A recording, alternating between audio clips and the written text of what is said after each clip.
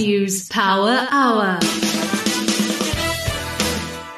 Monday, the 18th of October. A warm welcome to you. My name's Alec Hogg. I'm with BizNews, and here is your Power Hour. Well, we're going to be giving you lots of interesting things to listen to in the next hour, including something that for me was really one of the most fascinating interviews I've done in a long, long time. In fact, it's not long since, or rather it's a long time since I've been nervous going into an interview, but I was a bit starstruck, I suppose, to be honest. Martin Clunes is an actor. He's well known as the lead of a series called Doc Martin, which is shot in Cornwall in England. He is also the lead in a brand new series that we can now get in South Africa, which is through something called BritBox. I was one of their first subscribers, I'm pretty sure. And it was a fascinating 20 minutes or so that we had a conversation around the series that he's been busy with called Manhunt, plus the world of an actor, how acting is, what a top-line actor like Martin Clunes has been going through during COVID-19. And I think you're going to find it fascinating. That's coming up just after we hear from our colleagues in London from the Financial Times.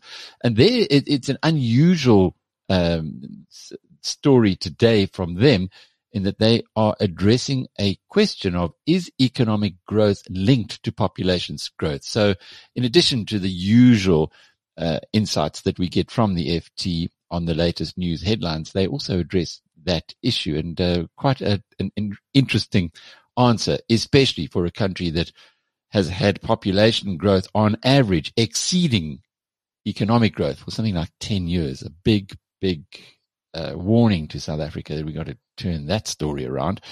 And then a little later in the program, we'll hear from David Shapiro, who spoke with Justin Rowe-Roberts. Justin, have you guys covered some interesting ground today? Always great to talk to David on a Monday. Alec, yes, we cover a variety of topics, both what's topical in the local markets and abroad.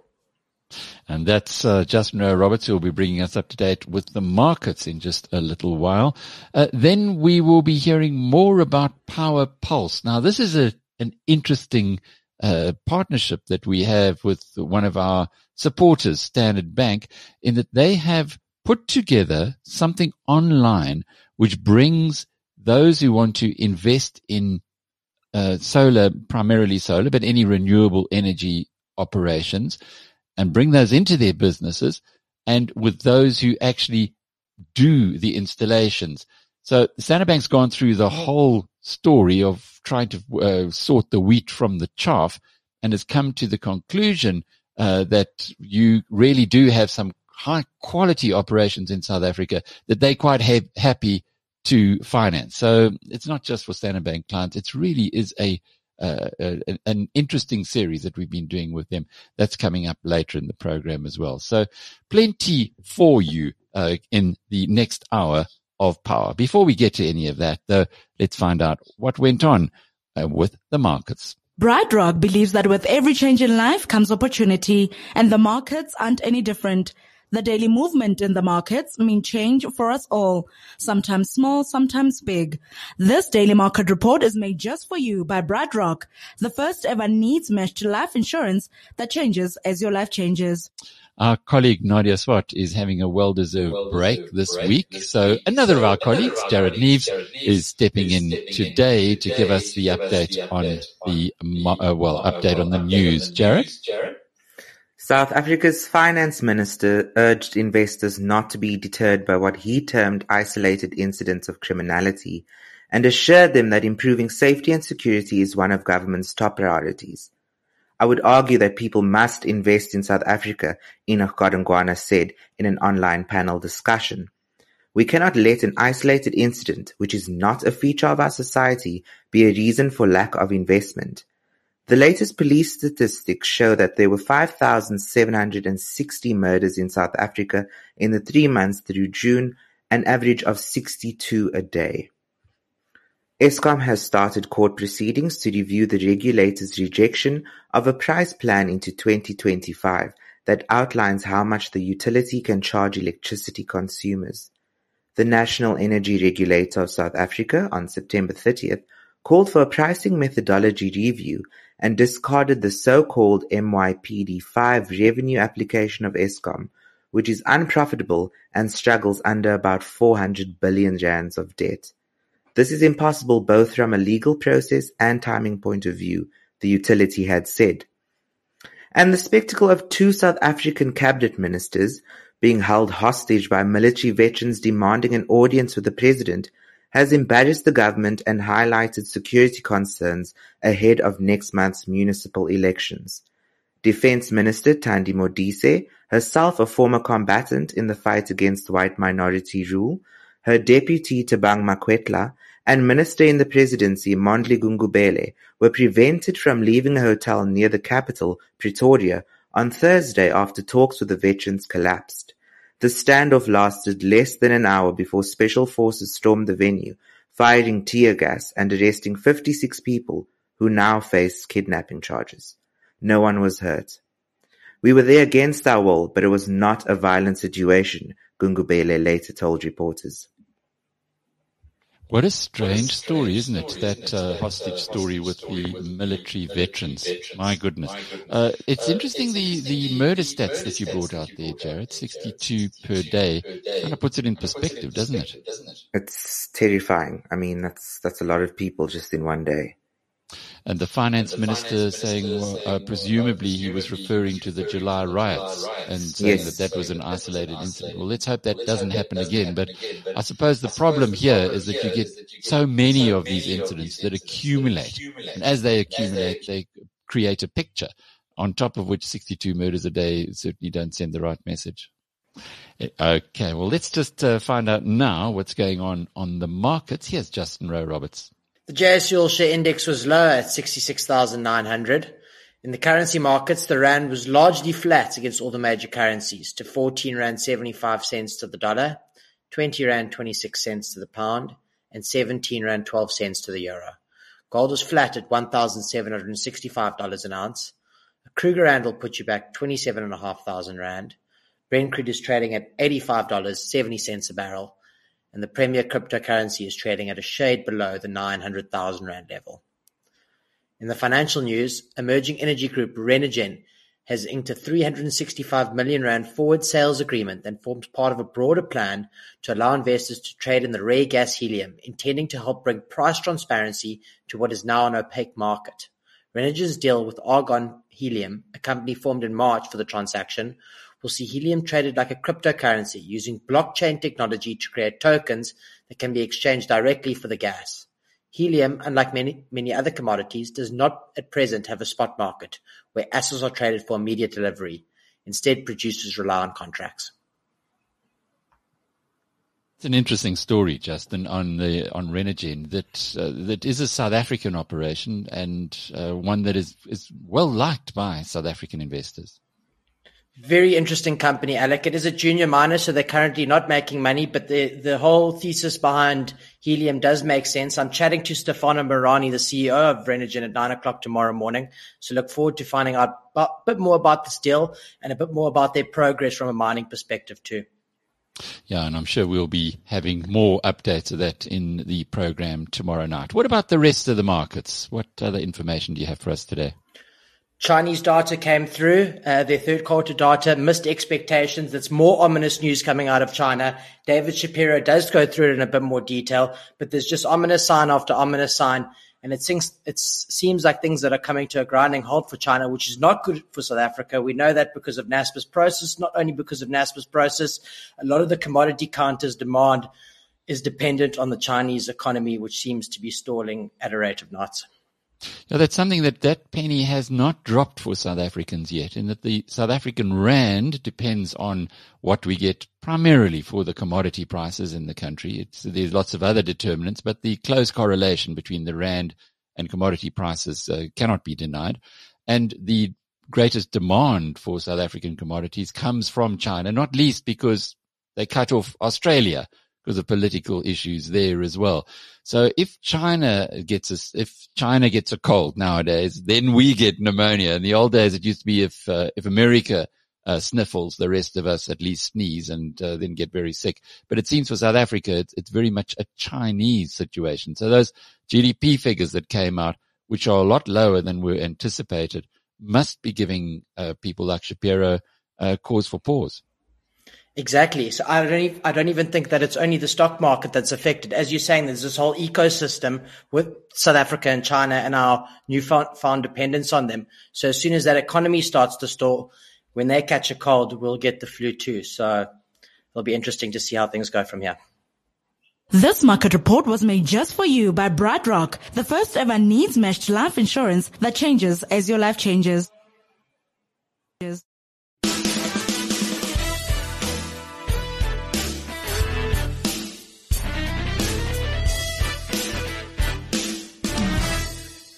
Today is Monday, October 18th, and this is your FT News Briefing. High energy prices are looming over the airline industry's recovery. And in today's show, we're doing something a little different and a little fun. We've got a question from one of our listeners. Is economic growth linked to population growth? And if so, why? So we found just the right FT correspondent to answer it. Adam, you've touched upon one of the main economic dilemmas of our time. So this is the $1 million question. I'm Mark Filipino, and here's the news you need. Higher energy costs have rippled through global markets, and they're hitting airlines, too. The FT's acting transport correspondent, Philip Georgiadis, says higher fuel costs could trip up airlines as they recover from the pandemic. Airlines haven't really had any revenue. They've not been able to control that. They've had very few passengers, travel restrictions, and so on. So they've really had a laser focus on costs and tried to get them down as much as possible. Unfortunately, laying off a lot of staff, restructuring their businesses, looking at their fleets. But these fuel prices are costs that they really can't control. So can airlines absorb the cost? How much will this hurt?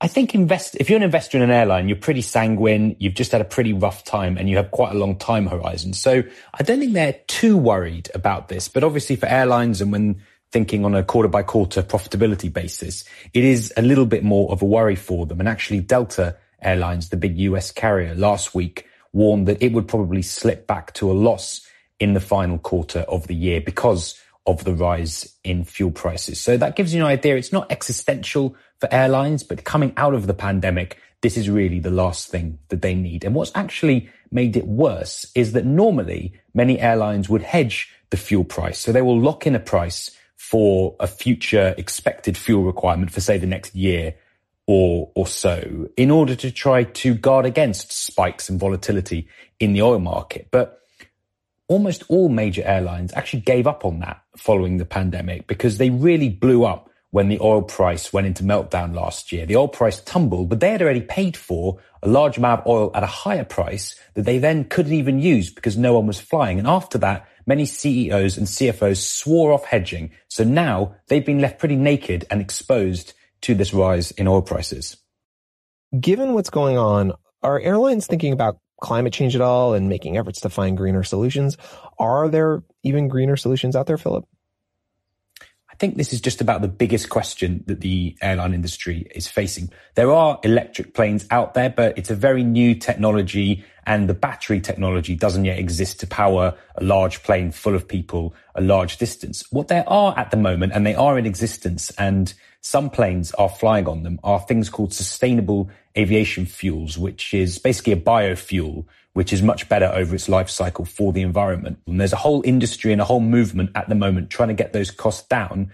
The only problem is they are even more expensive than jet fuel, even after the price rises.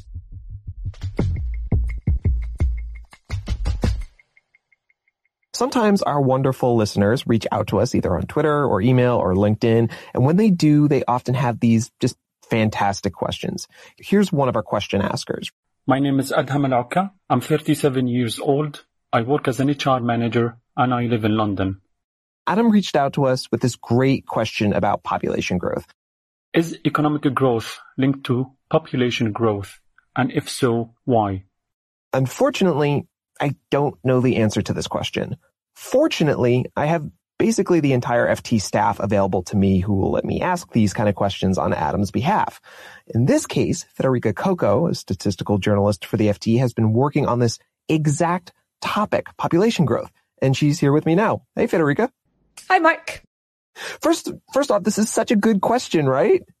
Yeah, actually, Adam, you've touched upon one of the main economic dilemmas of our time. So this is $1 million question. But it's not really an easy one to answer, is it, Federica? Well, it's kind of straightforward, actually. If we were to do a 30-second podcast, then the answer would be yes. Population growth is linked to economic growth. Now, whether it's a good thing or not, that's another matter. It certainly does bring up some pretty huge problems for our economy if population starts to decline, which is what it's expected to happen. Right. And to that point, Adam brings up these really nuanced points, right? I'm going to play the first one now. I've been thinking since a couple of years about overpopulation and its direct negative impact on the environment. Valid point, right, Federica? Yeah, of course. So fewer people are good for the environment. There's no doubt about it. And also, you could argue that perhaps as a society, we're a bit too consumer obsessed and we should sort of curb our obsession with growth. Right. And this is a major point coming out of the pandemic. Environment is a big topic in a lot of governments. Adam has another point, though, that I want to play that kind of adds another layer to all this. I have read in a recent FT article about the long-term negative impact of China's one-child policy on the Chinese economy and the fear of economic decline due to population drag. You know, that's a whole different thing. Fewer people is better for the environment, but it could slow economic growth. Well, so we've known for a while. In fact, in some countries in the Western world, like Sweden, for example, the decline in the birth rate started at the end of the 1800s. So this has been happening for a while in Europe, in countries like South Korea, even in the US. It's kind of declining everywhere. But the important thing is that now it's going below 2.1 births per couple. What this means is that couple are not going to be able to replace themselves when they die if they don't have more than 2 children. But the Western countries have been able to correct for this by importing a lot of migrants. And so in the US, for example, that's happened for a while. What's interesting now is that a lot of developing countries, including China, they're also seeing the birth rate go below 2.1. Right. And we've long talked about this problem in places like Japan, right, where the aging population is dying out and there's not that replacement. And Japan is, as you said, really kind of started opening its doors for the first time to people outside of their country to try and get that replacement rate up. Yeah, but it's possibly not enough because, as I said, other countries are also experiencing this decline in births. And coupled with that, as you mentioned with Japan, this is a huge problem. People are living for longer. So, for example, in the 1960s, there were 6 people of working age, so that's aged 16 to 64, for every retired person. And so I think about my grandmother, she had 6 children, and now that she's in her 90s, they all take turns looking after her.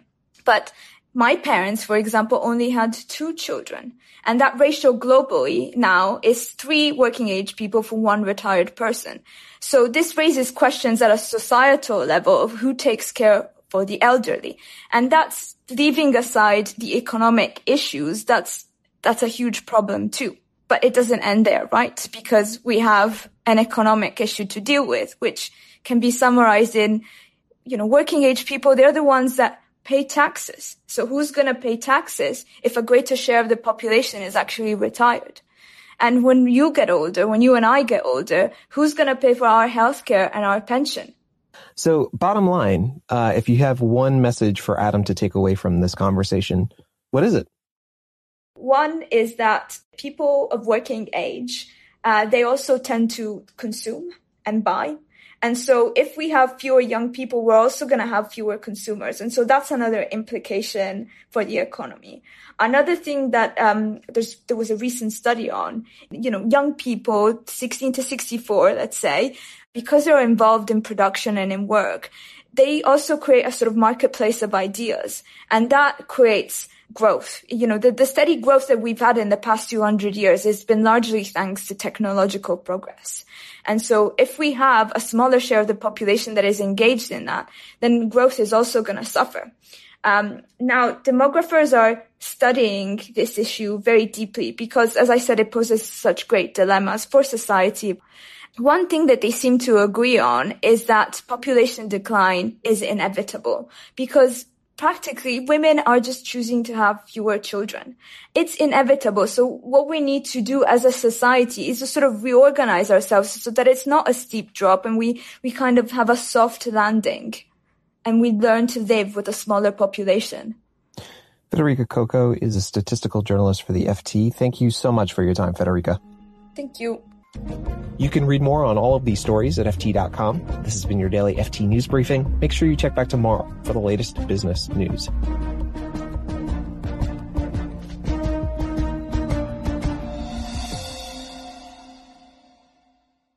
This interview is brought to you by First Rand. When we returned to South Africa 2019, after 3 years in the UK, the one thing I missed a lot was the British television. But we have had the launch of BritBox here in South Africa on the 6th of August. And one of the featured programs that is now starting to be well picked up is called Manhunt II. It's all about a detective chief inspector, Colin Sutton. And he's played by Martin Clunes, who's one of the best known British actors. We'll get into other parts of his career in a moment. But Martin, reading the British media, many of them are saying that it's your best work yet. How do you feel about that suggestion? I think they need to revisit some of my earlier work, which was also very good. But I'll take anything, you know. It is a part. It is a part that I've loved playing, and I sort of from the first one I liked being Colin. And I have to say it's really helpful to me having a real person or something. You know, you always look for something to act rather than just reciting your lines. And to have Colin in my mind and being Colin, I've thoroughly enjoyed being that decent man. And it sort of felt quite easy the second time around, just to get in that groove. How much time do you spend researching, i.e. how much time would you spend with Colin Sutton before Series 1 and now Series 2? Just hung out with him, went out, the first time I met him, we went out to dinner, and I think I upset Mark, the director, by saying, do you mind, because I'd never met Mark at that dinner, I just wanted to get a good look at Colin and sort of drink him in, if you know what I mean. And that was really helpful. And also he's terrific company and a great raconteur. But then the next sort of really helpful thing was learning how to operate within a rank system, to see how one officer relates to another officer, and if that officer says something to this officer, how it reverberates within the rank. And I know the other actors who played the other members of the police force really appreciated having Colin. And of course, they're playing real people too. So a lot of them were calling their real subjects. And also Colin was very helpful about how he viewed them. Now, from a South African perspective, we don't really understand the English accents that well, but it appears as though there's a very distinctive accent that DCI Sutton has.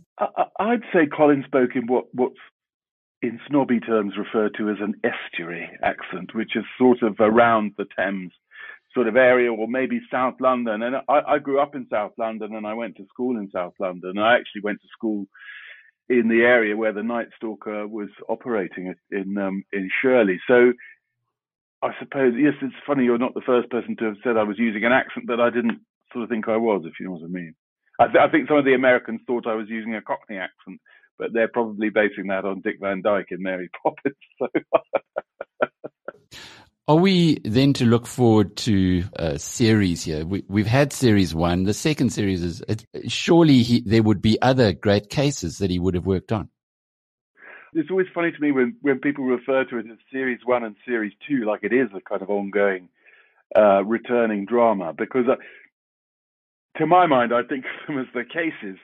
And maybe I'm too much Colin on this, but like the first was a series about that case, and this was a series about the next case. So they don't seem like a continuation, although obviously it's the same guy. Colin's looking at other cases. Of course, he worked on other cases in a very long and distinguished career, but and this sounds really bad, they don't all lend themselves to dramatization. That sounds really bad when you're talking about crimes like these, but that's the truth. What does he think of the Night Stalker series now that he's presumably seen it? Oh, he's really pleased. Really pleased. I mean, he's been involved right from the start. You know, it's all based on his memoir, and Ed Whitmore, the writer, and he have a good working relationship. You know, he turns up on set quite a lot, comes to have a look, and he's always tickled by the efforts of the art department, who are brilliant, in what they've recreated. In terms of how a police station looks. You know, we're all very familiar with fictitious police stations, if you like, where the look is everything rather than it looking like what it really looked like. But you know, we've always been at pains with these programs to keep them as kind of accurate as we can. And what did you learn from everything that you went through here? I learned to appreciate the police force, who are coming under an awful amount of scrutiny at the moment. Mark Evans, the director, and I, on the first one, we hung out with Hampshire Serious Crime Squad just to see, again, with the rank thing, how the senior investigating officer operates with his teammates, and just the amount of work that goes into stopping people doing terrible things to each other. You know, it's so impressive. They do so much, and it's so thankless. And I think they seem to get held up and take knocks. And there's been some terrible stuff. You know, there's always going to be terrible people in all industries. Just going behind the scenes, it's interesting to notice that you work closely with your wife of nearly a quarter century. Next year is 25 years, yes. Yes.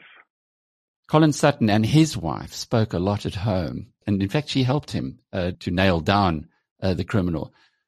Your wife is involved in your production, certainly in this production and with Doc Martin earlier. Do you take work home? Not really.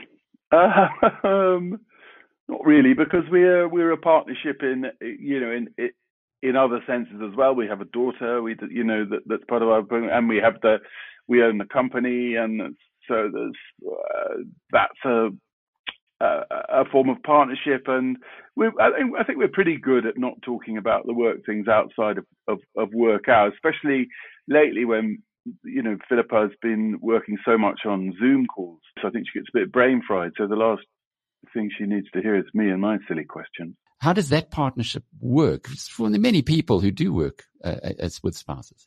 It works really well because neither of us do the same job. So there's no, vying or competition there. I'm very lucky. I bimble through life, and things have come along. I've not actually ever been that ambitious beyond just wanting to stay busy and keep this as my job, the thing that I do that pays for everything. But Philippa keeps putting these things in my way that challenge me as a professional, as an actor, that I wouldn't necessarily do myself. I mean, for years, if you have any success on TV, someone will ask you to play some kind of detective. If you get audiences coming back to your stuff, and I'm just not interested in those TV detective things. But this was different because it seemed to me more it was a study of a man and a job as much as anything else, which is why I'm sort of slightly puzzled by the idea of what's the next series going to be like, because there may well not be one, because we just sort of visited these two episodes in Colin's life. But I knew she was developing this with Ed because we did a thing, I don't know if you got that in South Africa, called Arthur and George, which was a Julian Barnes book about Sir Arthur Conan Doyle. Which we made with the same writer, Ed. And I knew that she and Ed were doing something about this interesting policeman, but I'd sort of left them to it. And then I said, can I have a look? And the more she told me about the man, the more I sort of got interested. And I said, can I play that?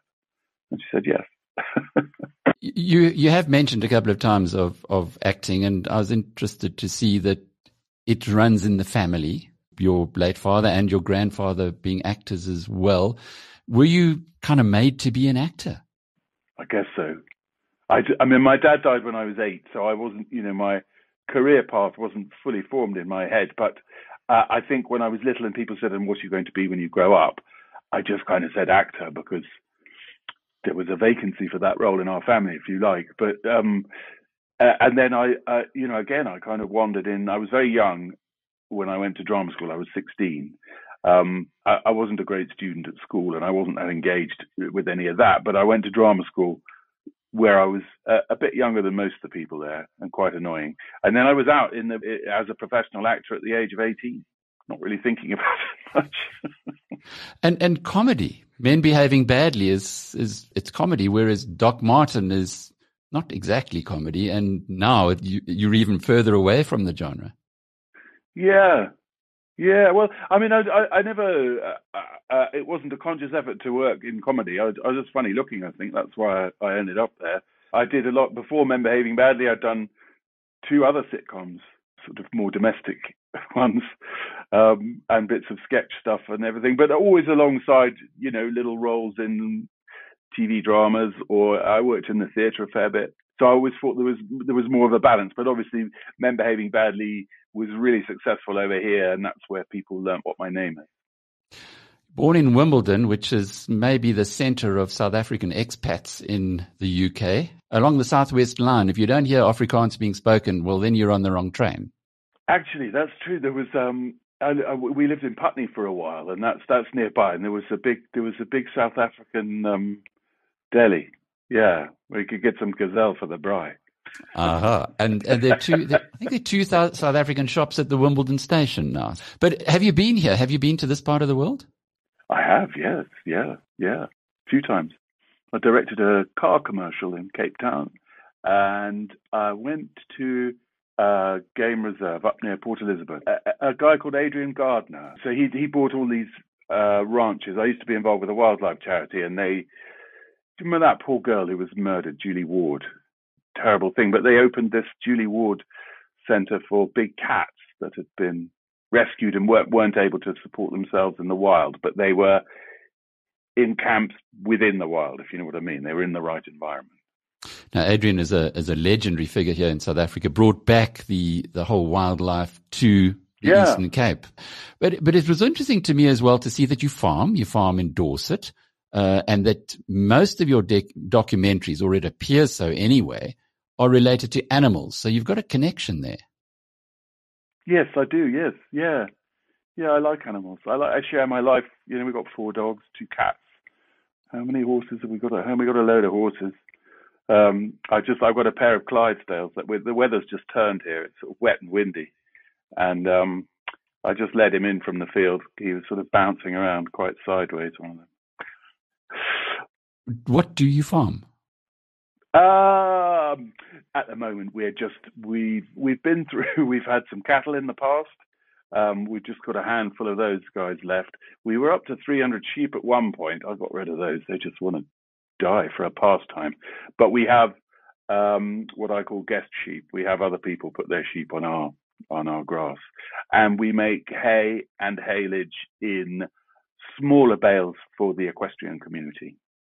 And living in Dorset, was that part of being close to doing the Doc Martin series in Cornwall? No, we already had a place down here. We just ages ago just sort of fell in love with the county, and then had a fun sort of 2 years looking for a house to buy. And then just after we married, about 25 years ago, I guess, we bought our first house down here. And we just sort of have weekends. And then when Emily was born, and it became time for her to go to school, we sort of realized that if we didn't move down here lock, stock and barrel, we'd never get down here, because if her school was in London, then her friends would be, and you know what it's like when you have children, when you graduate from being a waiter to a chauffeur, don't you, at some point? So we just, we moved everything down here and have never looked back. And she had a lovely, lovely country schooling.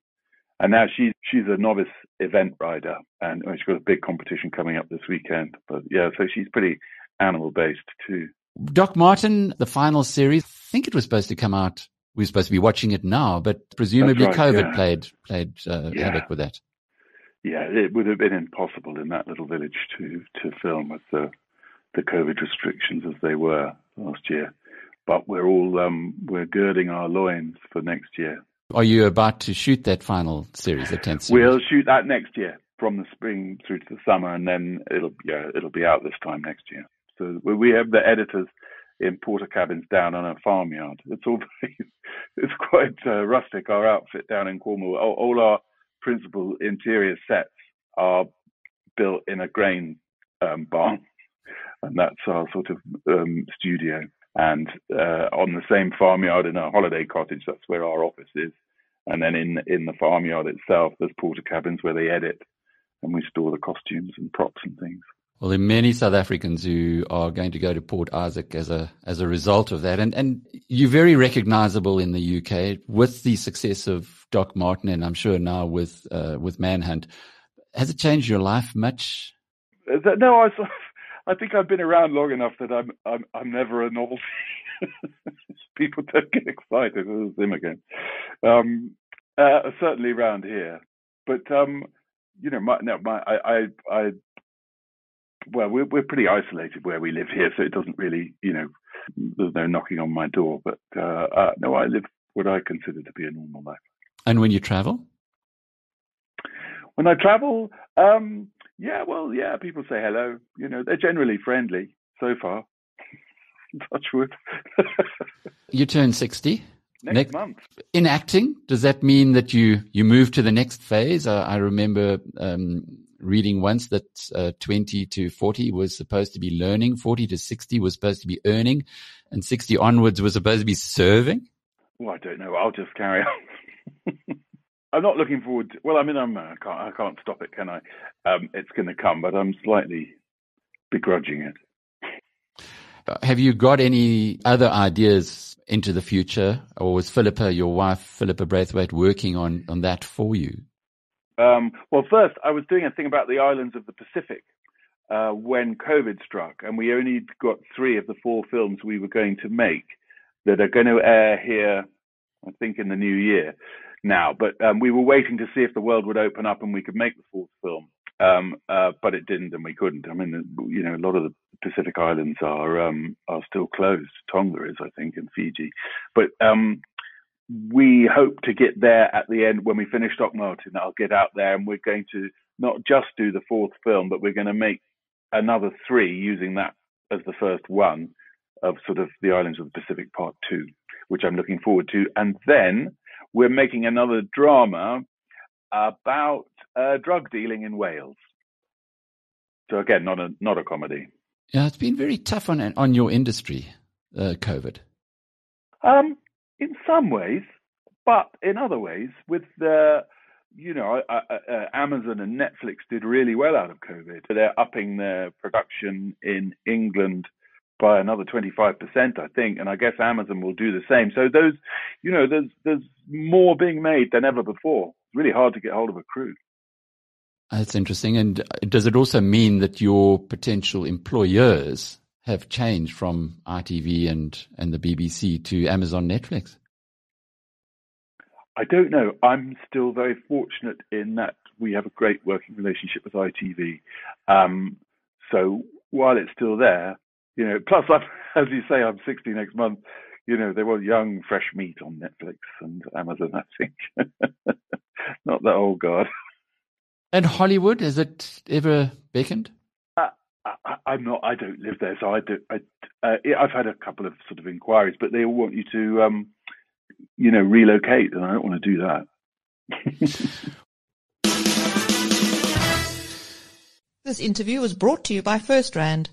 For more stories of South African success, visit the Good Hope section at biznews.com. How does business empower our nation? By bringing produce to our tables, giving us technology that connects us, hospitals that care for us, and the tools that shape our cities.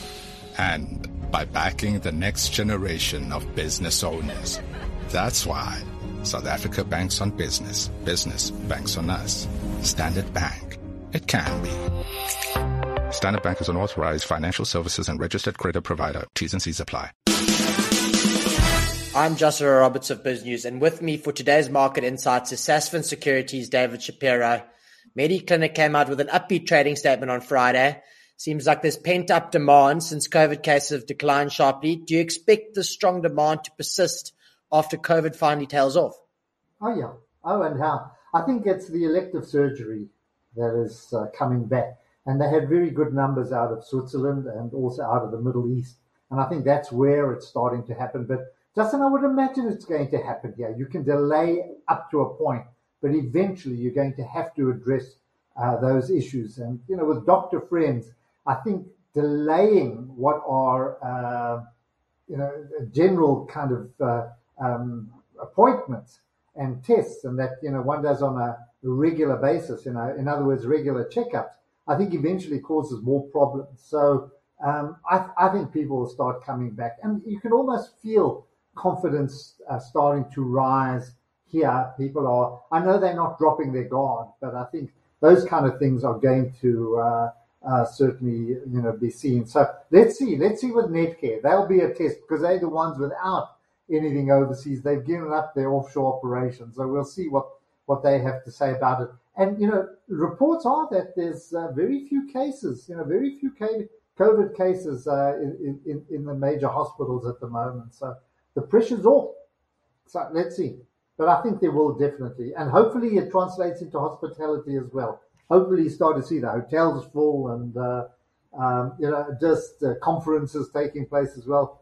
Just spoken to a chap who's just come back from the game reserve. And I don't know whether in Skakuza, there's this new hotel. It's like, it's not even, it's not the thatched roof bungalows that you have. This is a proper decent hotel. And he says it was packed with conference, people there for a conference. So, so hopefully we're starting to see that happening again. On to hospitality, David. Business travel has been debated for a while now. Is it returning, or industries affected going to be permanent losers due to the fundamental shift in the way that business and work is done these days? Now, we'll be a bit slow, but it's going to come back. I think we like people, we like to go to conferences. Justin, you know why? Because conferences are one thing. We don't go to listen to the talks. We go there to see people afterwards. And then when you do listen to a talk, you need to talk about the talk so that, you might have certain views. You want to discuss those. Am I right? Did I interpret it correctly? What was he saying? What was she saying? And so on. So I think that given time when business travel will return, there'll be a hybrid model, but I wouldn't write it off. I'm not at all. And I think we enjoy it. We love being with people. We love sitting there on the stoep, after they're having a beer, whatever it is, with mates and just talking about things. So don't write it off. And as a result, you wouldn't write investment propositions such as City Lodge? No. I think it's going to take time.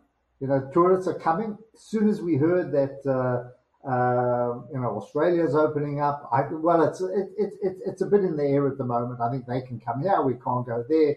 But you'll see once Qantas opens flights, you'll see packed. And so I still think that you down in Cape Town, you're going to have a season there. You're going to have to keep the Varleys off the road, You're going to go back to cursing. Those Varleys are here in full force. But that's going to be great. And particularly for those people who are making sandwiches, or pouring coffee. And I think good luck to them. They deserve a little bit of a break, and I hope they get it. I was doing some research and subsequently published an article on Johan Rupert's 3 listed vehicles, Remgro, Richmond, and Reinet. Which would be your chosen investment and why? Only Richmond. I think, you know what? To be fair, I think I'm not mad about Reinet. I don't know enough about it. The British American tobacco side of it. I know that's coming down quite a bit. I like Richmond, and I think luxury is coming back, and they're also reshaping the model. They're bringing in Farfetch, which is a luxury online, an online luxury site. But I'm very interested in Remgro, and I think they can do more there. There's some good underlying operations. I've been cynical about the whole thing because it was always swamped by Mediclinic, and it was swamped by the First Ram Group. And now that they've got rid of those, and they've got, I think, RCL and Mediclinic too, I think I would love to see them release some of the other stuff as well.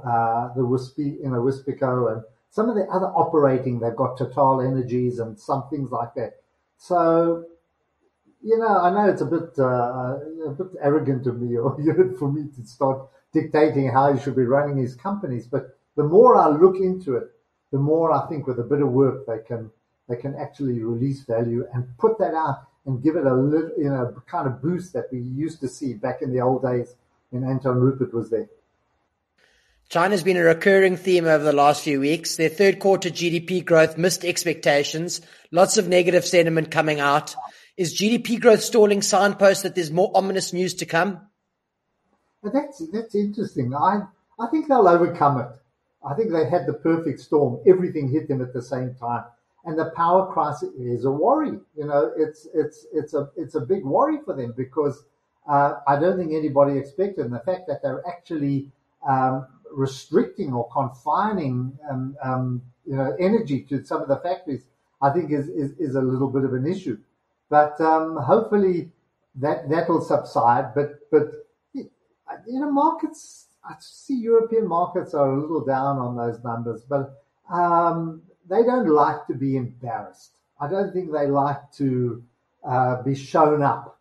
And the last thing they want is for people to feel sorry for them. So I think they'll overcome it. But listen, the numbers, I think we're in line with the expectations, but they're not the kind of numbers that we see from China.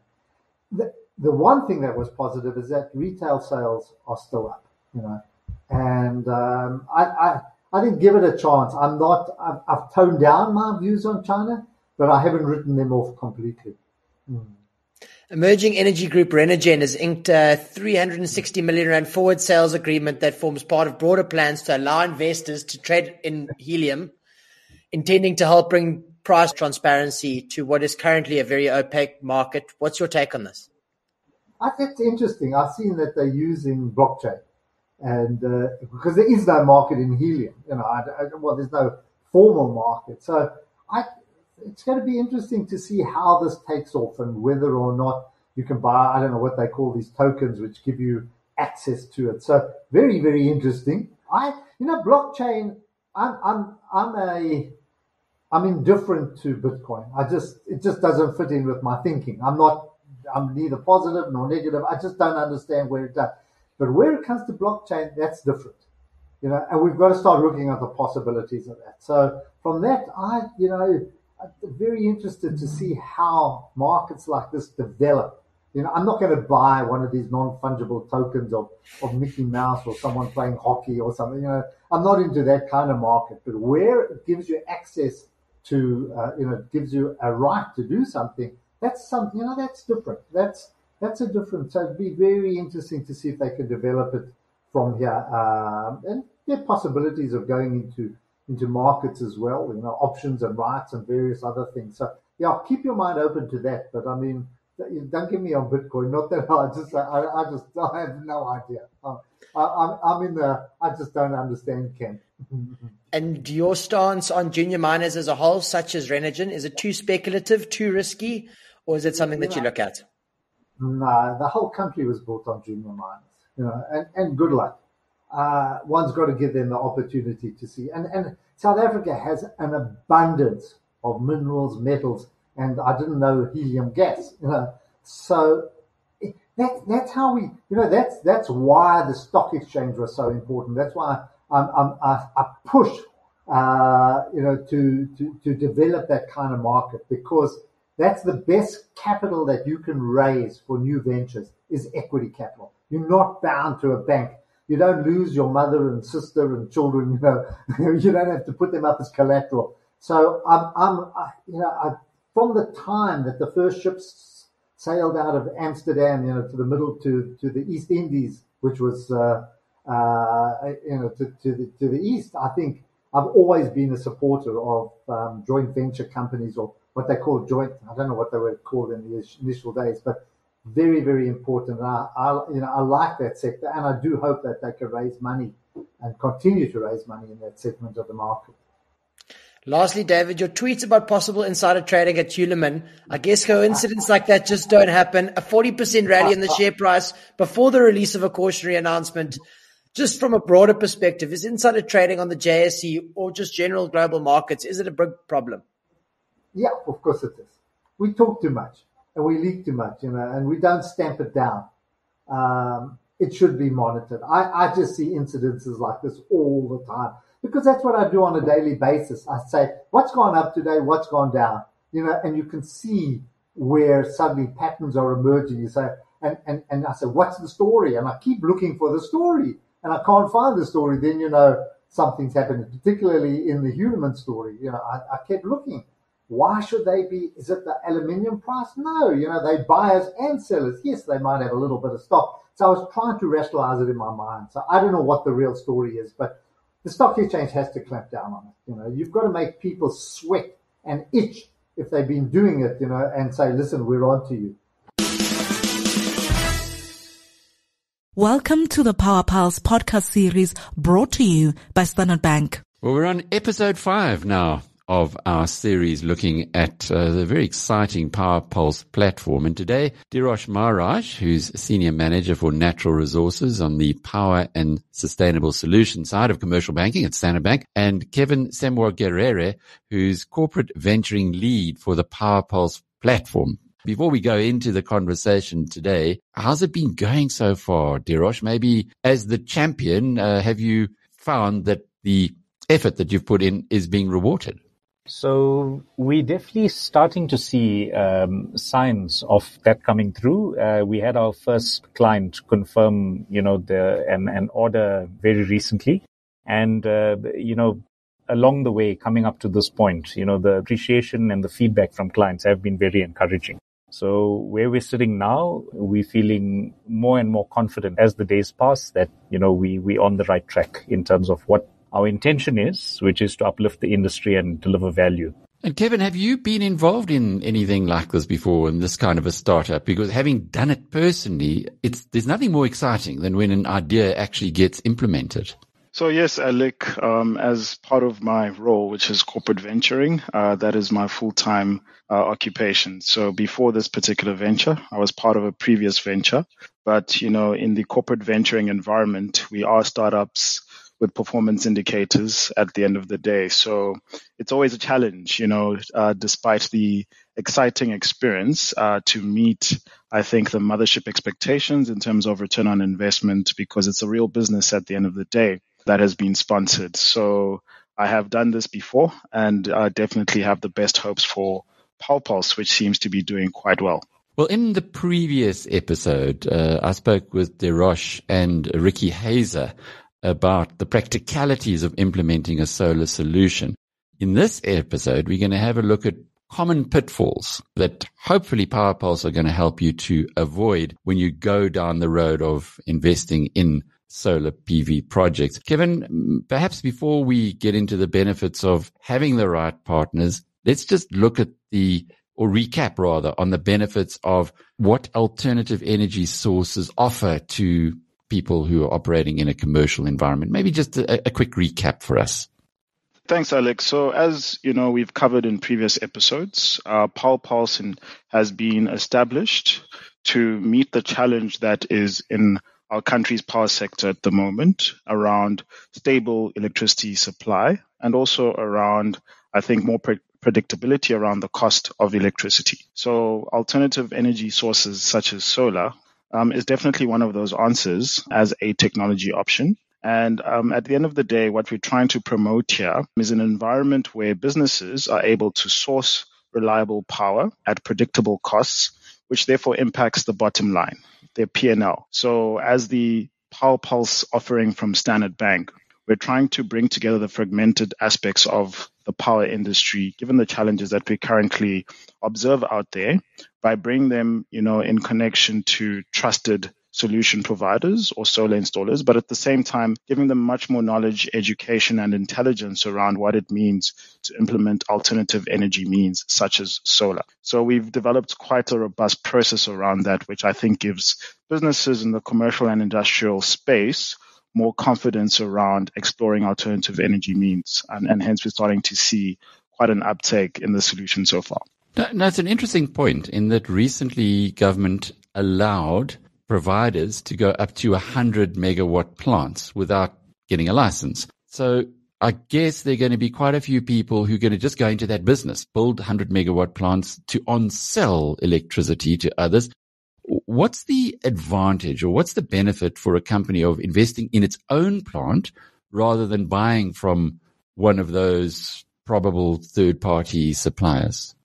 So I think it's not a straightforward answer in terms of what are the advantages of one option versus the other in terms of producing your own power or sourcing it from, another producer of power who unsells it onto you. And hence why, there's the phenomenon of IPPs, independent power producers, but also they are purchasing power agreements, which can give you that variability in terms of the options that you can explore. So there are various nuances depending on the option that best suits you.